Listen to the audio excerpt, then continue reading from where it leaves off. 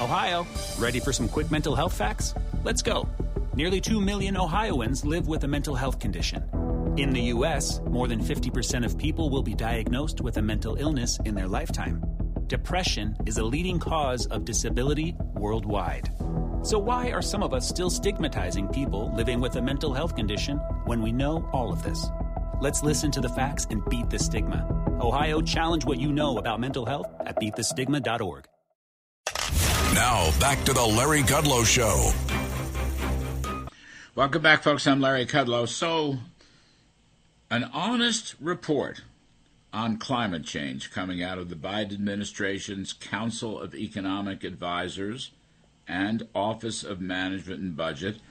It's an honest report, but it may not have percolated up towards the Oval Office. We bring in Steve Conan, former Obama Energy Department's chief scientist, former physicist at Caltech, currently professor at NYU, and author of the very important book, Unsettled, What Climate Science Tells Us, What It Doesn't, and Why It Matters. Very important book.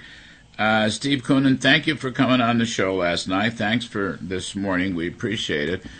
So let's go through this one more time, because it is interesting to me. All right, so the CAOMB puts out this report that basically says modest increase in the next 80 or 100 years in temperature will have virtually no impact on the economy, all right, which is counter to almost everything the president has said and his allies and so forth and so on. So walk us through this. Yeah, so what they did was to put out a white paper, which is about how do we account for the effects of climate change in the federal budget. And, of course, the GDP is an important part of that. And what they did was to survey a dozen different estimates of how warming would affect the U.S. GDP. Those estimates are all in the peer-reviewed literature. They're independent of one another, and so on.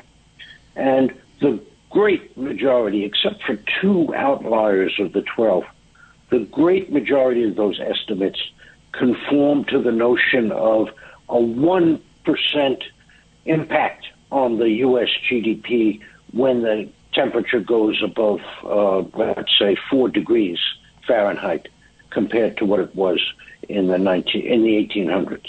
So essentially, nothing burger is perhaps a snarky way to say it, but the impact is minimal. And, this has been known for a long time. Even the IPCC has said that climate change is only one relatively minor determinant of the economic welfare of the globe and the country. See, you're saying if warming reaches 4.5% degrees, about what the 4.5 degrees. Yeah. About what the UN's climate panel projects for 2100. So we'll call it 80 years, under plausible scenarios for future global emissions. The consensus reduction amounts to less than 2%. In other words, if average annual GDP growth is 1.5% for the next 80 years, the economy would grow 232%. A 2% climate change effect would reduce that growth to 225%. As physicists say, that's a difference in the noise. So it's not important. It's not significant. Even more importantly, it's smaller than the uncertainties in all of those projections. Right. Okay. Okay. No, I got it. And there's an accompanying graph that was published in the newspaper, which is from your Wall Street Journal article. And that graph is from the report. Is from the OMB report. And then you're saying the report also omits America's amazing capacity to adapt, if not thrive, under a changing climate. In other words, technological influences and so forth. Who knows what will happen? It may not warm as much, or maybe some of the steps we're taking will be helpful. And it's not only technology, it's the way in which we run society, policies, trade, regulation and so on. I think people forget, and I certainly didn't realize until I started looking into this, how much the country and the world has progressed in terms of human well-being over the last 120 years, let's say. Well, that's right. So you say the U.S., excluding Alaska and Hawaii, has warmed about 2 degrees Fahrenheit since 1901. So that's your 120 years. Despite that warming, the nation has flourished. Its population has quadrupled. Its average life expectancy soared to 79 years from 48. And its economic activity per capita multiplied around 7-fold. Okay, so our nation's experience should lead us to believe that climate change will only be a minor detriment to national welfare. All right, Steve Conan, having said all that, why have people in the administration, and a lot of people that you say they're allies, why have they, made this horrible case that the world is coming to an end in like 20 years or 30 years?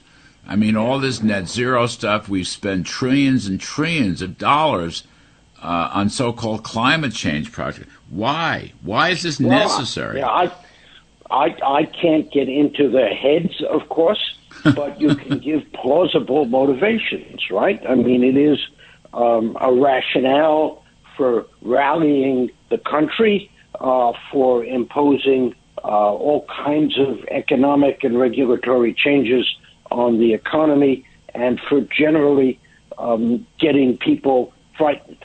Yes. I think I may have told you in the past, I love this quote from H.L. Mencken from the early 20th century. The purpose of practical politics is to keep the electorate alarmed so that they can be clamoring to be led to safety. Okay, H.L. Mencken. No, that's very good. Right. I mean, really, it's not an existential threat, but we will give the CEA and OMB credit for this. I'm happy to do so. Once upon a time, I actually worked in OMB. Anyway, Steve Conan, folks, read Steve's book. It's Unsettled, What Climate Science Tells Us, What It Doesn't, and Why It Matters.